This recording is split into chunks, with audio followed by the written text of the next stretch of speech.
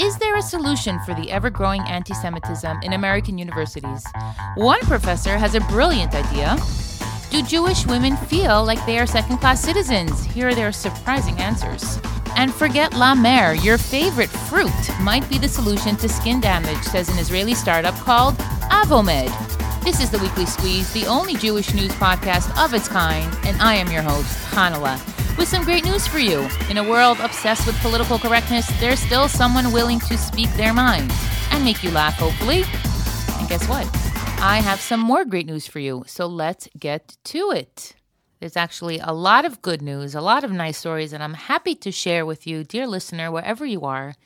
I hope this show inspires you and leaves you in a good mood, and maybe even motivates you to leave me a 5-star rating in the show notes. It's not that complicated. It's really, take a second, tap on the name of the show.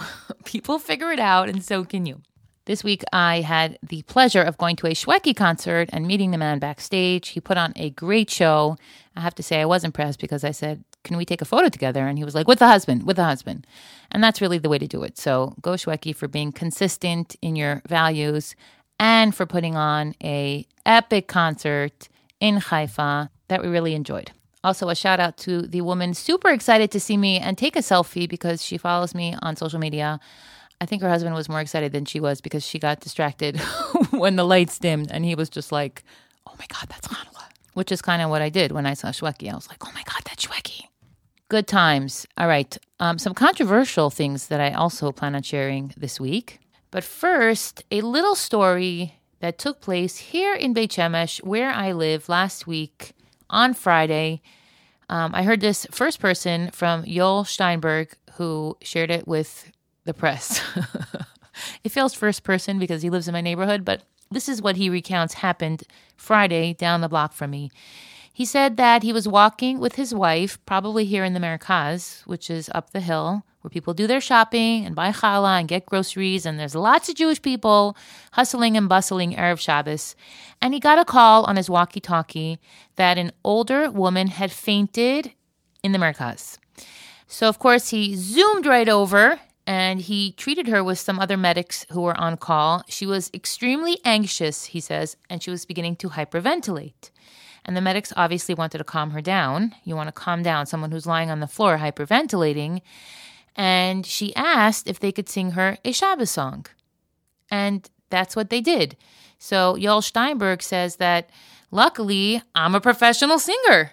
I sing at weddings. He was very excited to perform. He actually even had a kazoo in his pocket. So he starts singing Shabbos songs to her. And he just describes how slowly but surely the color returned to her face. We saw her vitality return. And after a few minutes, she was completely back to herself.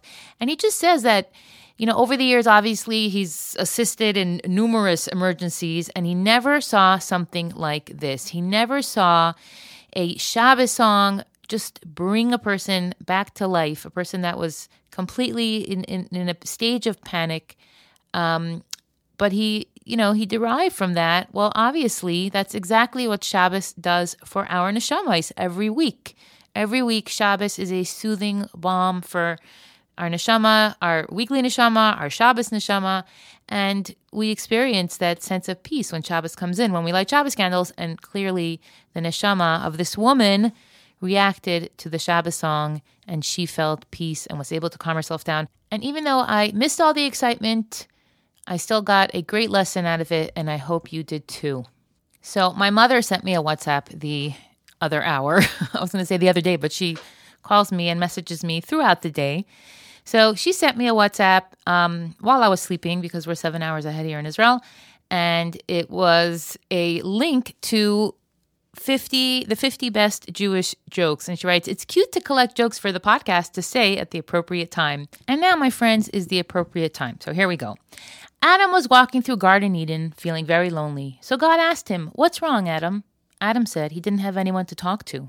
God thought for a minute and then said that he was going to make him a companion and that it would be called Wonderful. Wonderful will gather food for you, cook for you, agree with your every decision, bear your children, never ask you to get up in the middle of the night to take care of them, never nag you, be the first to admit wrong when you've had a disagreement, and wonderful never gives you a headache. Adam inquired, what will wonderful cost? God replied, an arm and a leg. To which Adam answered, well, what could I get for a rib? What could you get for a rib? You can get wonderful, who doesn't do any of those things, but she's still wonderful, and that's wonderful. Imagine, though, that there were two of you, whether you're a husband or a wife. How convenient would it be if there were two of you so that one can take a nap and the other could take out the garbage? Or one could practice yoga and the other one can wash the dishes. I always say we're so severely outnumbered. My kids need 4 parents per child, not the other way around. So how convenient would it be if there were two of me?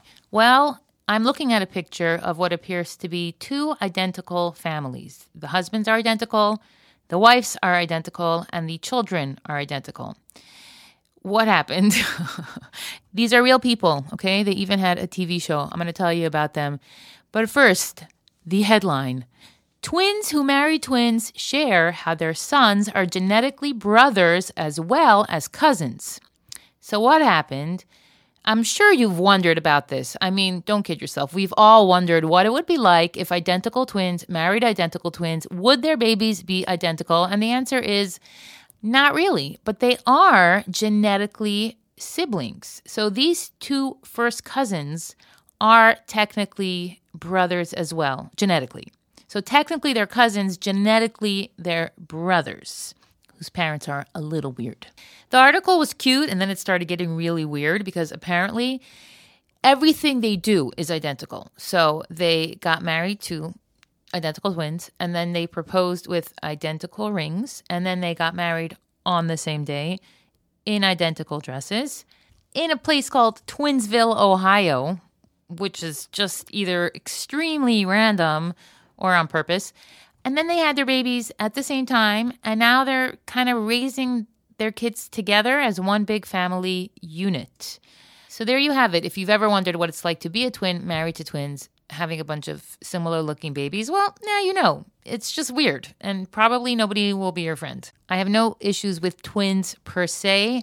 I have the cutest twin nephews, and that's working out great. That's right.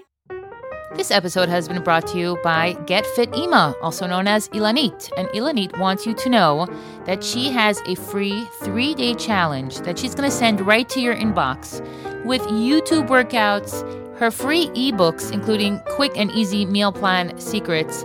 And she is going to get you started. She's going to get your engine revving so that you can conquer your health and nutrition goals. It doesn't matter what they are. We all have something we are trying to work on. We all have something that needs a little tweaking, a little improvement. I know that I like to work with somebody that will, keep their eye on me and remind me that I got this. I could do it. I'm a winner. And that's what Ilanit is for. She knows her stuff, and she wants to offer you the opportunity to learn from her, and she has great energy. So head over to my show links, click on the link, sign up for her 3-day challenge. It's an email, but it's so much more than that. You'll join her WhatsApp group. She will be there for you, a blast of positive energy. And when it comes to taking care of yourself, it's got to be all positive. So head over to my show notes, click on the link, get in touch with Ilanit, and before you know it, you will be a different person, because what you think becomes what you feel, becomes what you do. So think good thoughts, feel good things, and make good choices. Ilanit from Get Fit Ima. The link is in my show notes. All right, anti-Semitism has been flourishing around the world forever, and certainly more than ever in the United States, especially in universities, where students and professors are finding themselves harassed, shamed, and silenced by anti-Israel and anti-Semitic activist groups and other students. So now we have all these parents of these young students that are looking to get a head start on life and degrees for their careers and training for their lifelong goals, whatever they might be. And they're having trouble getting into and staying into universities simply because they are Jewish and don't feel comfortable. Well, Professor Harvey Lithwick, a professor in economics from Carleton University, Ottawa, has a brilliant idea. He lives here in Israel. He co-founded the Negev Center for Regional Development at Ben-Gurion University. Basically, he's a smart dude. And his idea was, why don't we create an entire college system here in Israel? That's what he proposes. This is the solution. You create here in Israel a new English-speaking university, and it's designed after the best American schools so that all these North American families can send their college-aged children here in Israel, where they could attend an incredible school and get the degrees that they need and be taught by the most amazing Jewish scholars, all these professors from around the world who don't want to teach in schools where they're throwing Palestinian flags in their faces. They can come here. The best Jewish minds will be teaching the best Jewish minds. It's like a win-win situation. And sure, it's a massive undertaking, but Israel could pull that off. I mean, every prime minister wants to boast that he created deep alliances with American Jews and that he's reaching out across the sea. Well, this is a perfect opportunity. It's a grand project, but it will help Israelis and Jews abroad, and it'll be a stick in the face to everyone who's like, well, we'll show the Jews who's boss here. Well, you know what? We don't need your stinking universities. We got our own. Am Yisrael Chai. I like that idea a lot. You know what else I like? I like this guy, Corey Gilschuster, and he has a whole series of YouTube videos where he basically asks the same question to Palestinians and to Jews, and then he films their responses. Now, the videos are like 7 to 15 minutes long, and he's either in a Jewish neighborhood or in a Palestinian neighborhood. I don't know exactly what his story is and why everybody feels comfortable talking to him, but he walks around with a translator, and he asks really tough questions to random Jews and Palestinians. And I'll give you some examples. He asks Palestinians, do you listen to Israeli music? And then you have a whole bunch of Palestinians sharing their answer. And the answers are often surprising, especially on the Israeli side. The Palestinians are just like, they stole our land, wah, wah. Anyways, there's so many great questions. They ask Israeli soldiers if they hate Palestinians. They ask Palestinians if they have any doubts about the Quran. They ask about, if people think that they're brainwashed in their opinions. And it just really gives you and it's all subtitled, by the way, so you can watch it bekef and understand. But today's video actually caught my eye right away because usually the questions are about the Israel-Arab conflict. And today's video was out of the blue, so random. It was titled, Ultra-Orthodox Women, Do You Feel Second Class in Your Society? And I was like, I gotta watch this. I was not disappointed. He interviewed 10 different random women on the street, and he just asked them on the spot, do you feel second class in your society? And every single woman responded, no. And some of the husbands were like, are you kidding? We're the second class citizens in our society. The women are first class. And it was so clear that here in Israel, Orthodox women are free to explore their talent, work as they please, say as they please, do the things that are important to them, and they're respected by their husbands. And that doesn't come as a surprise to me because traditional Torah values, demands, and expects that a husband respects and treats his wife with honor like a queen. So I was very glad. I want to hear that question. Do you feel second class in your society? Asked to the Palestinians. So I am going to be sitting right here waiting for that video to drop next week because he asks the same questions in the Frum neighborhoods as he does in the Palestinian neighborhoods, or I should say in the Jewish neighborhoods. And I want to see the Arabs say that the women are first class citizens. Let me tell you something. They ain't. So, yeah, except when it comes to encouraging their children to be terrorists. Then they're very vocal about their opinions and allowed to scream it from the rooftops. But yeah, it's a totally different mentality. I once actually saw a hysterical TikTok where this guy is showing that this Arab guy, that he knows martial arts and he can defeat anyone. And you see him with his opponent, face his opponent, and kind of flip him over on his back. And, you're good to go. And then he turns to face his next opponent, and it's his mother with a flip-flop in her hand, and she just beats the living hummus out of him with that flip-flop, and he goes down so fast. And it's a funny video because you can defeat anyone, but an Arab woman with a temper, oh boy. All All right, I'm going to wrap this segment up with a joke my mother did not send me. An American man, an Israeli man, and an Arab are all on a plane. Suddenly, the pilot comes over the PA and says the plane is going to crash if they don't get rid of some unnecessary weight. So the American throws a bag of hamburgers out of his suitcase and tosses it out the window and says, not a problem, I've got plenty of these where I come from. The Arab guy somehow produces an entire barrel of oil and tosses it out, saying, not a problem, I got plenty of this where I come from. The Israeli guy thinks for a minute and then grabs the Arab and throws him out the window. That's right. Speaking of people falling from places, a 15-year-old boy is in moderate condition after falling while on a hike in Nachal Zavitan. That is such a hard hike. Oh, my goodness gracious. Rescuers forced to use an ATV, then go on foot to reach him. So my experience with hiking in Israel is as follows. I went on a seminary hike, and I wanted to be prepared, so I got myself a pair of Doc Marten boots, except they weren't Doc Marten boots. They were whatever the guy on Ben Yehuda Street told me they were. And they fell apart on the trip, and I was hiking in flip-flops, but I'm okay. Like I could, I managed despite that. But the hike went on so long that by the time the truth is we didn't even finish the hike. I think we called the paramedics. We were all sunburnt, exhausted. One girl was calling her brother in New York, insisting that he send out a helicopter to retrieve her from the jungle that is Israel.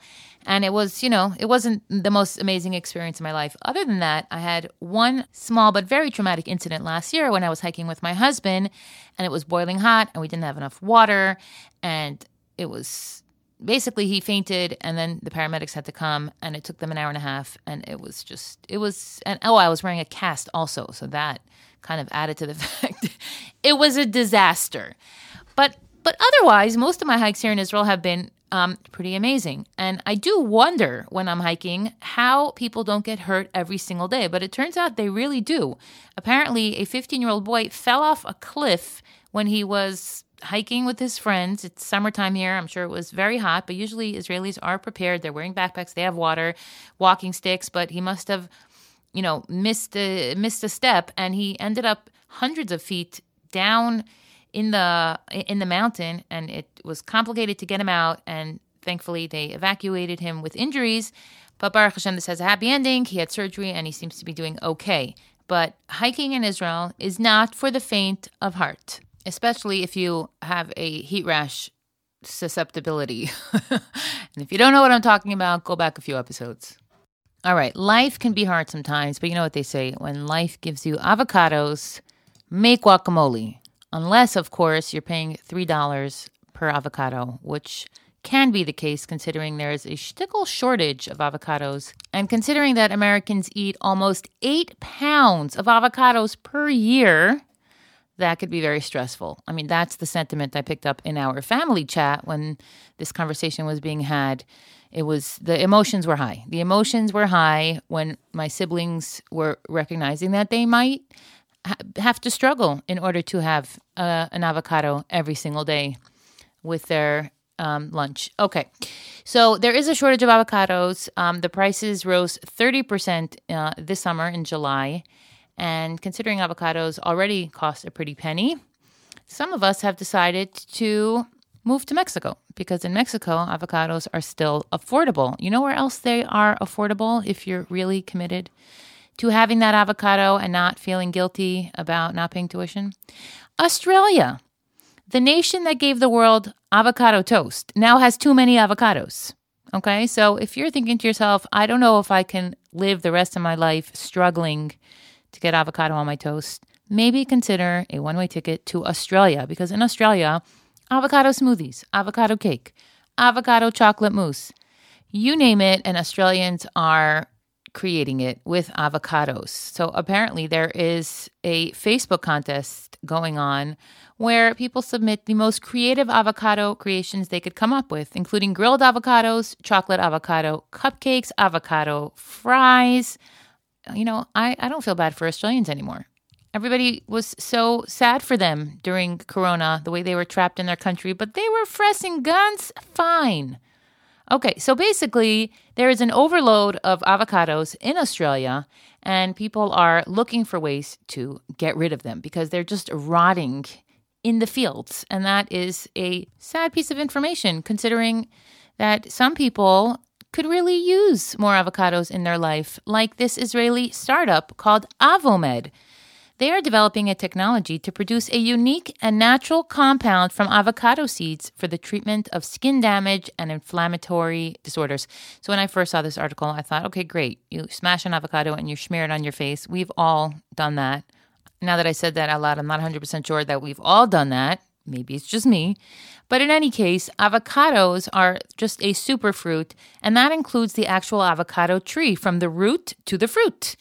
Now, the avocado seed is one of those useless things that unless your kid is doing a science project where they want to grow something quickly and then you throw it out when they're not looking, there's really no use for it. But it turns out that they're actually kind of toxic. And when you leave them to rot in the ground, let's say you have a guacamole factory and you have all these extra seeds, they can actually wreak havoc on soil if they are just dumped, and they actually have to be destroyed. So an Israeli startup company had a brilliant idea of using the avocado seeds to help fight skin damage that includes fine line spots, visible fine blood vessels, and uneven skin tone. Raise your hand if you suffer from any of these above. I'm raising my hand because I grew up in Florida before sunscreen was a thing.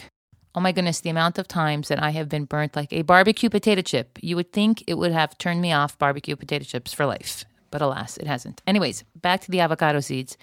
An Israeli company here in Israel is creating a line of cosmetic products that are based on PFA. What is PFA? Hold on. A bioactive compound. Okay. I'm cute, but I'm not that smart. A bioactive compound that is found in the avocado seed. And this way, instead of smearing avocado on our faces, avocado that's overly expensive unless you live in Australia, and then scraping it off afterwards and maybe eating it, again, just me, you can use this incredible new product made out of the biocompounds found in avocado seeds. You could also save the planet at the same time because the avocado seeds are not going to destroy the soil. They're going to be put to good use and look great while doing it. And if that's not the be-all and end-all of everything that matters in life, having a great face to match that great personality that you are working on, I don't know what is. This episode of The Weekly Squeeze has been brought to you by Daily Giving. So my children came home from camp this week so excited because they spent the afternoon in Lamana Chai, an organization here in Israel that helps Israeli families get out of poverty permanently. And the kids came home so excited that they helped collect canned food and packaged food for Lamana Chai's grocery store that is on their premises, available for families who need it. You know what else helps Lamana Chai? Daily Giving, because Daily Giving gives Lamana Chai thousands and thousands of dollars every single month, thanks to people like you who sign up and commit to giving $1 a day to the tzedakah fund of the Jewish people. It's basically a giant virtual tzedakah box that collects, at this point, $10,903 a day, and then distributes that $10,903 every single day to a different charity. That means in the next 12 months, $3,979,595 will be given to tzedakah organizations all around the world, like Hatzalah, Amudim, Shabbat.com, Aish, Yad Eliezer. I mean, the list goes on and on. So become a daily giver. Join the family. Join the movement. You will not regret it. The more we give, the more we get. Plus, we have the high holidays coming up, and we know that tzedakah is one of the ways to do tshuva. So what are you waiting for? Sign up for dailygiving.org/theweeklysqueeze so that they know I sent you. All right, now it's time for a little poetry. I'm going to read you a poem that's been circulating on Instagram, and it is just so, you know what, I'll read it, and then we could discuss it after. Here we go. It's called A Heartfelt Plea to Abbas Yisrael. I really don't mean to be a nag, but there's something that raises a red flag. Yes, it's the crossbody bag. You're probably all singing the same song. I don't believe it. What is wrong? Everyone's been wearing it all along. It seems like a mountain, a boulder, to wear a bag over one's shoulder. Isn't that only for someone older? But the fact is that the body it wraps, perhaps it's due to the wide straps, or that the clothing nowadays is made out of straps. So I'm not kidding, because the wrong place it's hitting. Bas Melech, please bear in mind that form showing of this kind is totally unrefined. We should, if we try our best, every day when we get dressed, to remove the bag from our chest. Okay, besides the fact that this is an awful poem, apparently crossbody bags are a problem. Now, I wear crossbody bags because I don't want anyone stealing my bag. I don't know what the options are aside from wearing a backpack, a fanny pack, or a purse over one shoulder that it's going to get snatched or fall off or just be uncomfortable and awkward. So a crossbody bag is the way to go. But apparently somebody feels that they are not sneeze. And that begs the question, what about seatbelts? Are seatbelts now immodest because they cross our bodies in a inappropriate way? And maybe that's why there's no seatbelts on Israeli buses. We don't want to have any problems. Anyways, this is ridiculous, but it gets better. If you think this is the most ridiculous thing that came out of the ultra-Orthodox, tznius-obsessed world this week, it isn't. And I'm sorry to share this, but it was on the internet. It's not like I went into Curious Y'all and found the flyer on the street and thought, let me expose something that has nothing to do with me. Because whoever put this out made sure that it was printed digitally and it found its way to the internet, maybe purposefully or unintentionally, but here it is on my screen. So let me describe to you what I'm seeing. I'm seeing a filthy janitor's mop. So imagine the school custodian opening up the janitor's closet where he keeps all his stuff, and there's a filthy, black, gross mop in the corner that's clearly been used and used again for the last 20 years without being washed, okay? That's the imagery I want you to imagine. And then in Yiddish, in pink, because pink is the color that women love, there is a little blurb that says, Ich schäm sich zu gehen allein geschätel, stoch azoi vermiest, which means, it's shameful to wear a long wig. This is how ugly it makes you. Now, you can argue that this ad is not for you. This ad is for the women in Kiryas Yol. What does it have to do with me or with you? Well, first of all, it says clearly, Ich bin a normale Yiddische Frau. So clearly they are suggesting that this messaging is for a normal Jewish woman, which I am. I consider myself as normal as it gets. I went to a frum school my entire life. I'm from birth. I keep Shabbos, I keep kosher, I keep Chav Yisrael. I wear a sheitel, taras hamishpacha. I don't make challah, but that's just a culinary decision. But I am what you would consider a normal Jewish woman. And here is an advertisement of a filthy mop suggesting that if I wear a long sheitel, I am comparable to this disgusting, filthy, gross mop. Now, I have to say, as far as the campaign goes, very effective marketing. I mean, this stopped me in my tracks. I have never seen a more offensive ad in my life. And it had me thinking, is there any community in the world, any community in the world that would propose a restriction on women that would include an advertisement that features a filthy mop that describes the woman who doesn't assign to this thought process or doesn't assign to this structure or this community standard? And the answer is no. There's nowhere in, maybe in Arab countries. I don't know enough about Arab countries, but I wouldn't put anything past them. But any normal civilized culture that would put out an ad that would suggest that a woman is as disgusting and as ugly as a filthy mop if they have hair that's past their shoulders would be bombarded with accusations of emotional and psychological abuse, because this is unacceptable. This is unacceptable marketing. You cannot shame women into wearing short sheitels or being modest or not wearing crossbody bags. There has never been any growth in religion when it's connected to shaming and to degrading women or men, children, any part of society. We don't grow when we are shamed. We grow when we are inspired.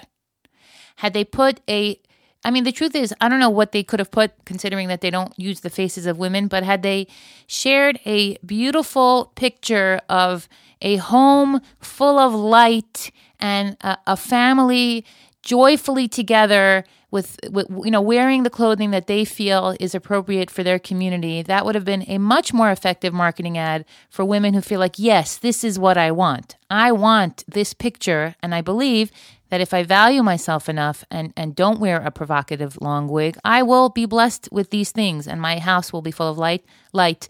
How amazing would that be? How beautiful a message would that be? But you can't do that because we don't put women in our ads. Instead, they resorted to using a filthy mop after the Satmar Rebbe of Kiryas Yol gave a speech with draconian rules for women. And this was the official advertisement by his community leaders to ridicule and drive away women who wear a sheitel that is a bit longer than what the Rebbe permits. Do I enjoy sharing things like this? I do not. But I also recognize, especially as a mother of daughters, that if we don't stand up and say, sorry, on behalf of my Jewish sisters, wherever they are and however they practice their Yiddishkeit, this is unacceptable. We are going to end up in a space where our daughters and our women and our Nashim Tzidkaniyos are withered away by the constant beratement and guilt trips that are laid at their feet by people that have no business telling women how to dress and how to be. Every Jewish woman can and should have a mashpia, have a rebbitzin in their life they can consult with, friends they can sit with and discuss how they can work on themselves and take on things as a community. But to be advertised as a filthy mop if your sheitel's past your shoulders, well, that calls for a joke. A group of police officers are sitting outside a woman's house after she murdered her husband. One calls dispatch and says, "We got a woman armed with a knife in here and she just killed her husband." And the dispatch says, "Do you know why she killed her husband?" The officer replies, "Yes, she told him not to step on the floor right after she mopped, and he stepped on it anyways." So the dispatch asks, "Well, do you have her in custody yet?" "Nope, not yet," says the officer. Dispatch says, "Why not?" The officer hesitates for a minute and then finally replies, "Well, the floor still looks wet." Now, I'm not chas v'shalom suggesting that anyone killed their husbands, but if someone's husband brings this ad home and sticks it on the fridge, it's at his own risk. That's right. Now, this is a good news podcast, so let's end off with something positive. As of this morning, Eliyahu Deloya, 47-year-old father of 22 children from Netiv, has been missing. He told his wife he's going for a few days to daven in Meron, but he did not return to participate in the engagement of his seventh son.